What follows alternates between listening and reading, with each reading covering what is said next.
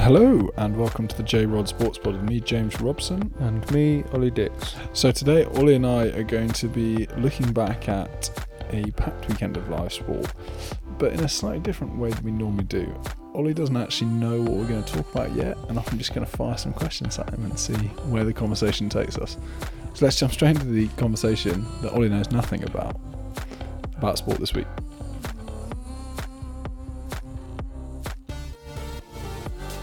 Right, let's start in the NFL.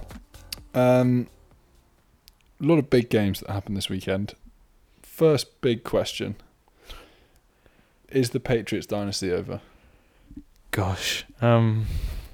Because they got absolutely hammered by the 49ers yesterday. Yeah, they're now, 2-4? 2-4.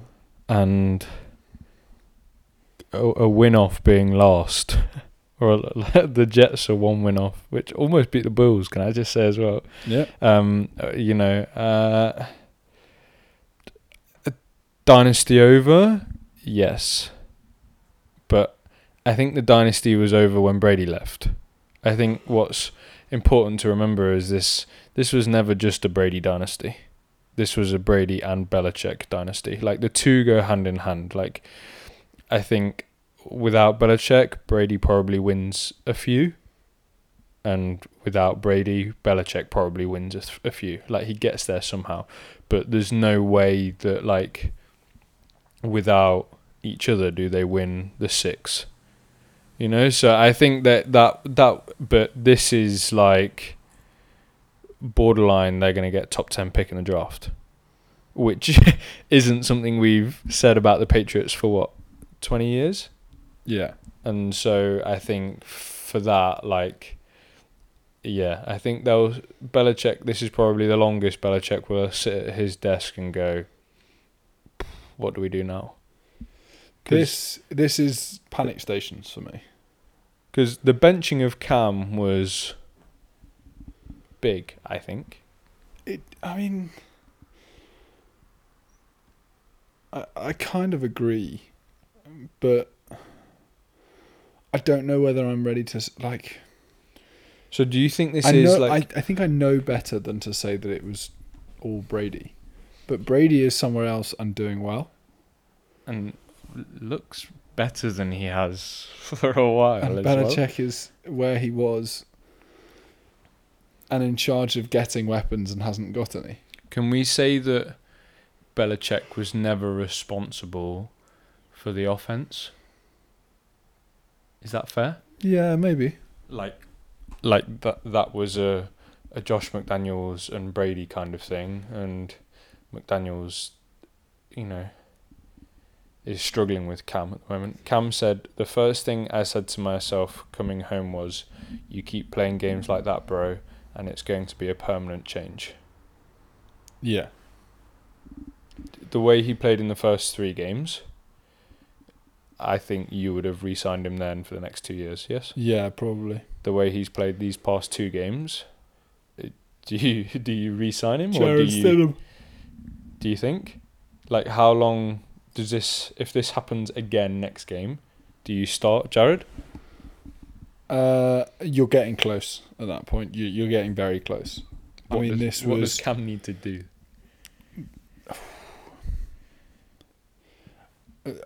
6 points at home is abysmal. Yeah.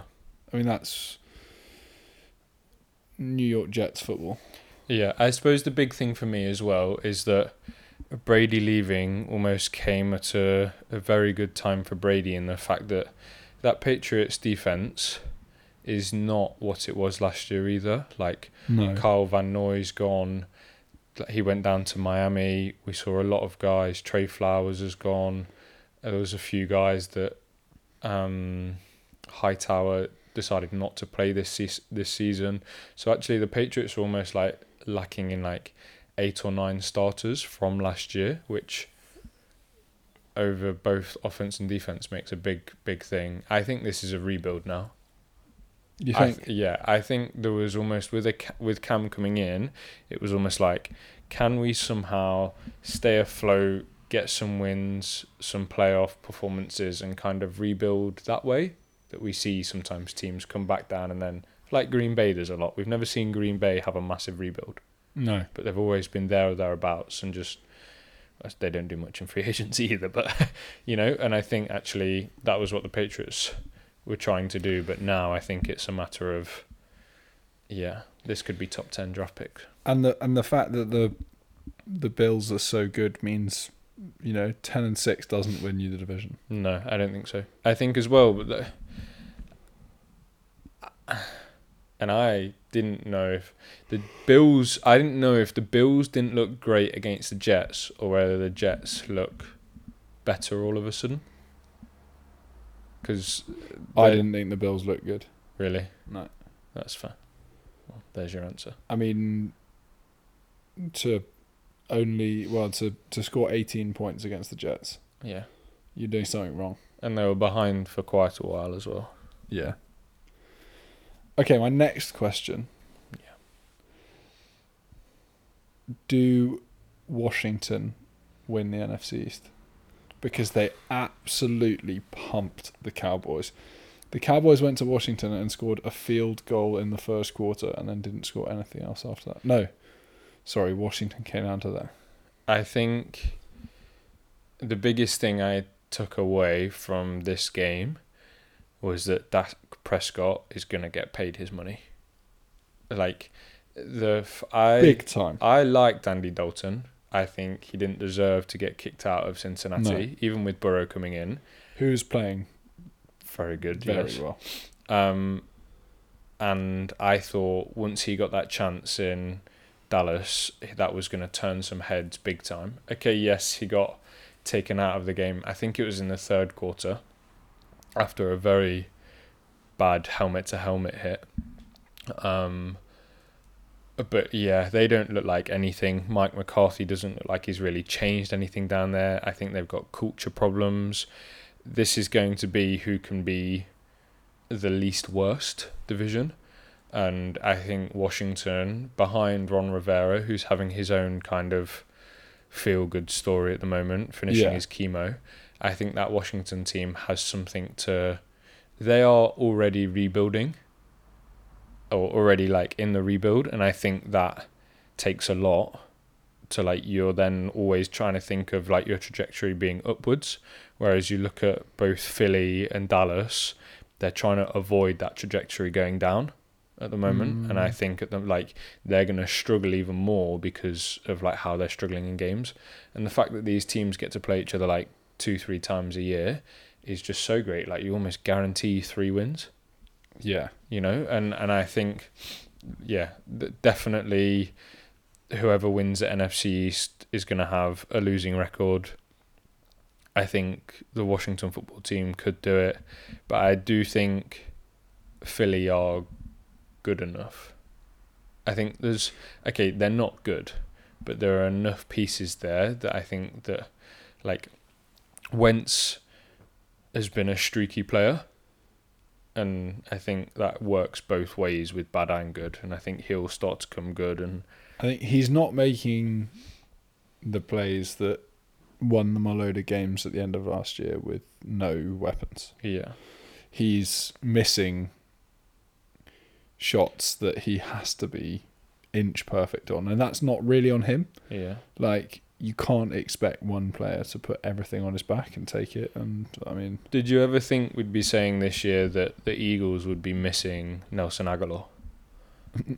Probably not. No. He's gone to the Raiders, and I don't know if it still stands this weekend, but before this weekend, he had the best receiving percentage in the entire league.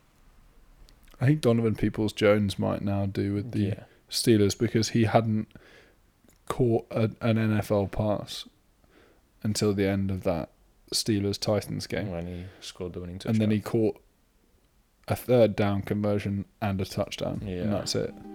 Jeez. Okay, so turning our attention quickly to the Premier League. Have United turned a corner with a good result against Chelsea? 0-0 on Saturday. Right. Okay. By asking that question, I thought I had the result wrong in my head, that 0-0 against Chelsea is a good result? I think that's a good result. No, that is not United turning the corner though. That's two teams that are very inconsistent right now. But, you know, a couple of weeks ago, if you were to tell United that they were going to draw 0-0 with Chelsea, they'd be like, yes. Yeah, no, I don't think they have. I think the PSG game was more convincing than the Chelsea game.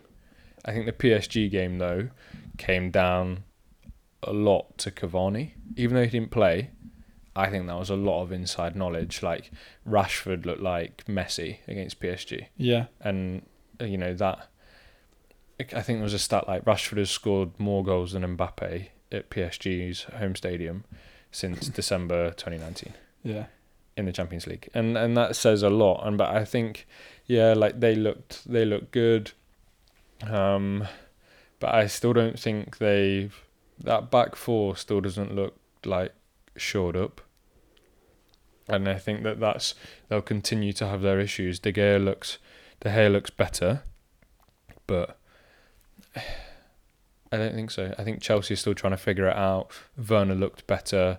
Havertz looks like he'll be pretty decent. Like, none of them look like they're bad players, but to say they've turned a corner drawing 0-0 against Chelsea, I don't think is. I think you need to see more. They're 15th with 8 points at the moment. Yeah. Like that's not good for United. That never has been. And Maguire has not been the same since that whole incident. Do you think I question here. This is my thing with Maguire. Was he ever this good? Okay, he was at Leicester, sorry. At United, has he ever been the same player that he was at Leicester? Or is it just kind of shadowed a bit and it was hidden, and then actually it's starting to become more and more evident now? I think the latter. I don't think he's ever been as good as he was at Leicester, at United, but I think they were good at covering that up. Yeah. Or good at relying on other people, but now they can't. They kind of need to rely on him, and he is faltering at every opportunity. I mean, even that England game though against Denmark. Yeah, you know, he looked ropey. That Danish team, as much as I love them, should not be running circles around Harry Maguire. Are United in trouble here of not making the top six? Oh, very, very much so. What's a good result? From here, I think getting European football is a good result for United. Do you think there are enough other teams having good runs? Like having Everton and Leicester there, does that then create some problems for United, the fact that they're struggling as well? Yeah, I mean, I think yes, but I'm more confident in Everton's ability to turn it around than I am United's. That's fair. Speaking of Everton, though, yeah, I mean this sort of honeymoon period, the start of the season, you know, top of the league and all this stuff, is over. Do we think that Everton is in between the two, or do we think this is more what Everton are? I think what the Southampton result, the Liverpool result 1-1, 2-2. Yeah, should have been 3-2 Liverpool. Yeah. And then this Southampton, as an impartial judge, that it was okay. As a Liverpool fan and both an impartial judge, I don't disagree with you. I'm just going to call you out. Good. I think they're more accurate showings of Everton, and the fact that James didn't play Sunday. Sorry, I think it's quite evident that Everton without James is a massive step down, and I think that they will struggle, and how long can they rely on him? And I think actually you have to be realistic. They were never going to win the league. They're not a league winning team. I think they came out very strong, and actually top six is realistic, but I think that comes down to like 5th and 6th is realistic. I don't think they finish above. Well, I mean, none of the top 6 teams are doing great at the moment, but I don't think they finish above like Liverpool, Man City, Chelsea, Leicester. Your top 4 from last year, really. I don't think Everton finish above any of those. Fair enough. Do you? No. I think top 6 is for Everton. I think top 6 is I think that's so good. reach. Really? I think it's that's a great aim. Yeah. I think it's going to be really tough because those are the games that you should win. Yeah. And those are the games that at the end of the season will come back to haunt you. Losing 1-0 to Leicester for me as an Arsenal fan. Yeah. Obviously it hurts. It's not great, but I can justify it because it's a team around where we need to be, and close game, bit shaky, but competitive. Yeah. You shouldn't be losing 2-0 to someone like Southampton with aspirations to go fight. I mean, realistically, if you're in the top 6, you should be capable of fighting for the title. So do you think that this Everton team are more like your West Ham team? Because they look decent against Man City, but it look like they're able of getting some results here and there. When they have a good run of games against teams that are mid-table, they can win most of those if they perform well. But if they don't, they're very susceptible to losing one of those mid-table teams against one of those mid-table teams as well. Yeah, I mean, I think that is a good comparison. I think potentially Everton are likely to get a good result over a big team more so than West Ham are. Yeah. I think West Ham, on the flip side, West Ham are going to beat bottom end teams more than Everton are. And that's the kind of weird thing. It's like, okay, well, if you're an Everton fan and you go to Liverpool, you take 2-2. That's a good result. If you're a West Ham fan and you beat Southampton 3-0, that's a good result. Yeah. I'm more inclined to see those results happening for, each of those respective fan bases, and a draw against Liverpool produces less points than I get that. Yeah. So I mean, look, I think Everton have got to treat this as a process, and they've got to use the fact they've got James now to build around him. Yeah. It's not going to happen now. It's not going to happen next year.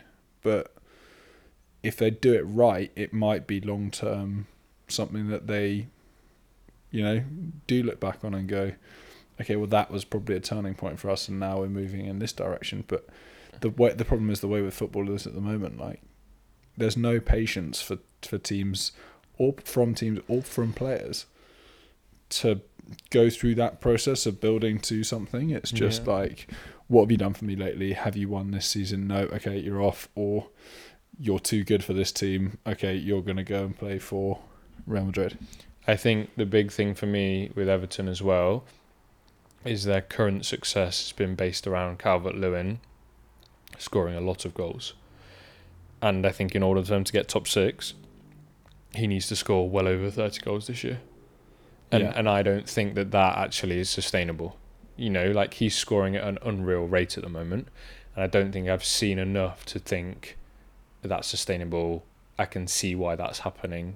These are all it's not a world-class level.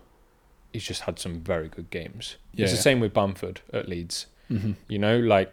Okay, he scored a very good hat-trick at the weekend and is playing well, but at the same time, you don't go and score 30 goals in the Premier League a season after being in the Championship.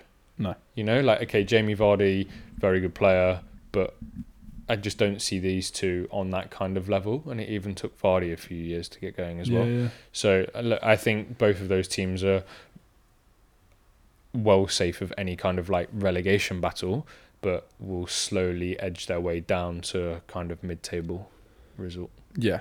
I think if you're Everton, you'd be leaping from the rooftops with a top 6. Oh, yeah.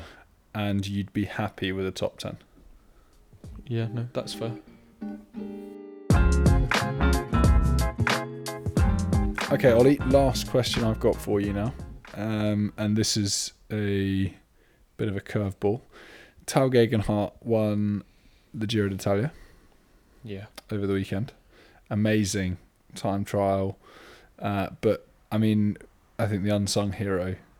Well, not sure what I'd say unsung hero. Rohan Dennis was an absolute beast in the final 3 or 4 days by just heaving him up mountains left, right, and centre, and riding in a way that someone like Rohan, we thought Rohan Dennis probably was done riding that way, if that makes sense. Yeah, no, I agree. I think with Rohan, and I don't know if the question has been asked or not, but I think no. But I think just quickly with Rohan, he's someone, obviously, like, he won the World's TTs 2018, 2019, and was kind of like around that time, like, being considered, like, teams were asking him if he wants to be a GC contender, and I don't, like, he's kind of said, like, that's not what he wants to do. He likes kind of having like 2, 3, 4 days where he can just absolutely bin himself, and like he can taper for some other ones, you know.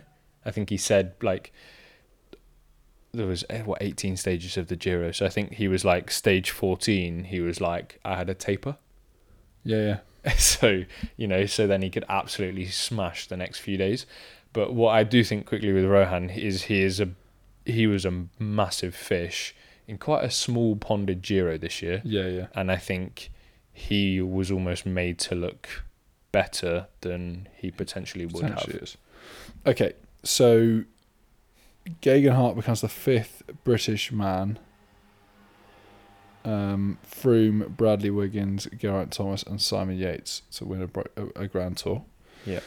It's his 4th Grand Tour, and because he started as a domestique towards for Geraint Thomas in this, he was 126th after the opening stage. Yeah, so because he was riding for Geraint, he didn't try in that first time trial. How many Grand Tours do you think he wins? Do you think he wins another one? And how many do you think he wins? Oh, gosh. I mean, the thing to remember is I think we treat him as young, and I don't know whether he is young in the sport, but he's 25. I mean, 25, but... And then I get that that's the last year of being able to be like being wear the young riders jersey, but I think you have to revisit this question 5 years down the line. Because if I'm being honest, I would be extremely surprised if he's given the opportunity to ride for a Grand Tour next year over Bernal, Thomas, Carapaz. And I think there are arguably like a couple of other riders that Ineos probably have on their board, if they have a ranking, above Geoghegan as far as GC go. Mm. You know, like, I don't think this was... But do you not think he comes back into another role like this, where he's a super domestique? But because we've seen this before. This is so rare. But we've seen this. No, but we've seen this before. Like, Bernal won the Tour as a super domestique. Geraint Thomas won the Tour as a super domestique. Yeah. They weren't meant to win the Tour. They just happened to be ahead on the road and, you know, what I would right say up there with it. What I would say about those two examples is comparing Tao Geoghegan in the nicest way possible to Geraint Thomas and Egan Bernal is like comparing there we go, Dominic Calvert-Lewin to Messi and Ronaldo. You think he's not even in the same stratosphere? He's completely out of the league. So you think this is his only Grand Tour? Yeah. If I had to give you an answer now, and not an answer of revisit in 5 years, I don't think he wins another one. He didn't win this Grand Tour. He just was put in a position where he didn't lose it. The only time where it was him, like, he was the one that, like, put in a performance, I would say, is the penultimate stage going up the mountains where Jai Hindley was attacking him and Geoghegan was like onto his wheel every single time. But they weren't going super fast then up the mountains anyway, because Dennis kept being dropped when Hindley would attack, and then they'd like slow down again and Dennis would catch up again and just ride past them both and start carrying Geoghegan up the mountain again. Like, this wasn't an elite performance. This was a very weak tour. Like, no one expected João Almeida to be in the Maglia Rosa for 15 days. He's 22. Yeah. You know, I get that things are getting younger, and I get Pogacar's young and Bernal's young, but this isn't like dominance that continues. This is actually, he very much now has to accept, like, he wouldn't be anywhere near the top at the Vuelta. I think the Vuelta is arguably, with the Tour, like the toughest this year. Mm-hmm. I think the Giro is the third Tour this year. Like, to have the Vuelta, like Carapaz, Roglic,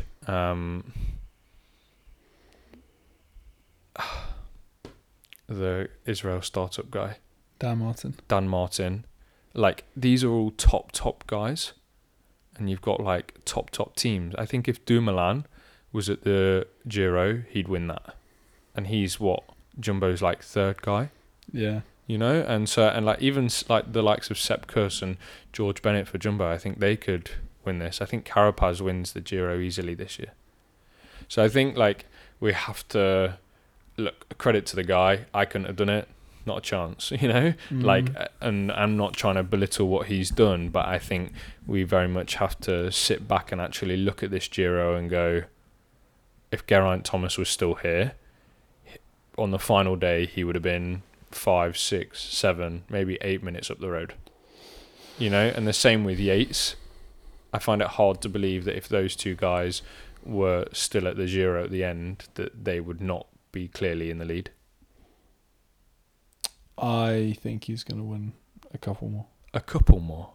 What, though? You think he wins a Tour? I might do. I mean, the only reason I'm saying that is because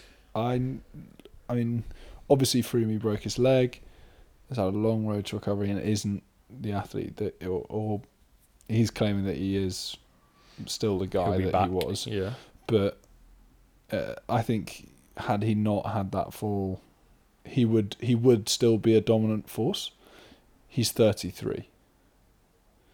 We're not seeing the cyclists like drop off at late 20s that we were.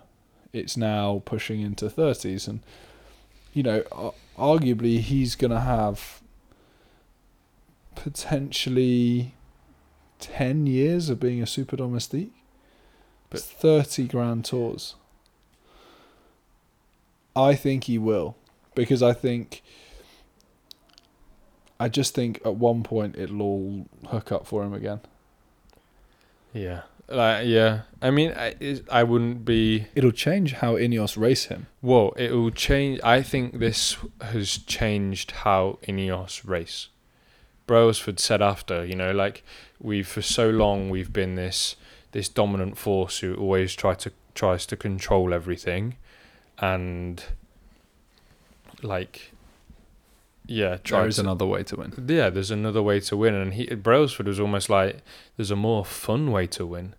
Like, I think he enjoyed this Giro more than, like, he has probably some of Froome's wins or Wiggins, but I honestly, I can't move away from the fact that this was a weak Giro, you know, and I think Ganna wins 3 time trials wherever he goes. To the fact that Ineos won 7 stages. I think he won 4, didn't he? There was only 3 time trials. Oh, I thought Ganna won 4 stages. You know, I can't move away from the fact that this was a weak Giro. Fair play to the lad, but yeah. I do have one question for you, and this brings us full circle back to the NFL. We, as of week 9 next week, week 8 in the NFL, we will have 3 starting rookies. We will have Joe Burrow, Justin Herbert, and Tua Tagovailoa. Yeah. Burrow at the moment has thrown for just over 2,000 yards, 12 TDs. Herbert played less games, but thrown for just over 1,500 yards and 14 total TDs. We haven't seen anything from Tua, which is why he was the last name that I brought in. Yeah. Who wins Rookie of the Year? Herbert. Really? I think that Chargers team is actually good, Yeah. Oh, for sure. whereas the others are playing on. Well, Miami's decent, but that Cincy If Miami team is makes bad. if Miami makes the playoffs, I think the Chargers are definitely making the playoffs. really. Yeah, Well, that's fair and enough. so I think it'll be hard to overlook him. I would say that there might be one or two defensive players that we're not looking at. No, I mean that's fair. I think it's natural for us to look at QBs. The one thing that I would want to ask with this is, does Burrow ever make the playoffs in Cincinnati? Yes. Because we look at the moment that AFC North, the Steelers are the last unbeaten team in the NFL after beating the Titans. Mm-hmm. The Ravens with Lamar Jackson are going to be winning for quite a long time. Less agreeing with that. Really? And the Browns, well, the Browns are the Browns, but they beat the Bengals this weekend. Yeah. Somehow. So like it's not easy for him to get out of that division, you know. Whereas like someone like Brady who won for ages, I know they're not the same, but like he that was a weak division for quite a long time because they were so dominant. I think Burrow is starting in the league. I'm gonna say 2 years, maybe 3 years after Lamar Jackson is done. Really? Yeah. Because he just plays in a way that he doesn't take the big hit. Like, Well, he learned that quickly, didn't he? he learned that quickly that it's not a good thing to do to take massive hits in the NFL, and just the nature of how Lamar Jackson plays, it's so exciting to watch, but it takes a battering. Yeah. No, I mean, that's fair. I think we're starting to see players figure that not getting hit but being mobile out though. Like Kyler Murray Yeah, exactly who I was thinking of. is someone who, is able to be that mobile quarterback but get down. Yeah, he knows how to get down and knows how to get out of bounds. Yeah. Probably because he's about 2.5 foot tall. But Yeah, but beat the Seahawks. yeah, in a barnstorm.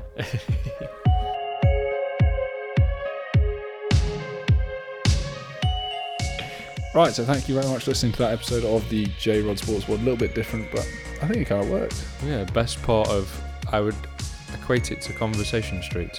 Yes, very good. Right, so join us tomorrow when we're going to have a quick chat with Sam Corti about the Portuguese Grand Prix in Portimao.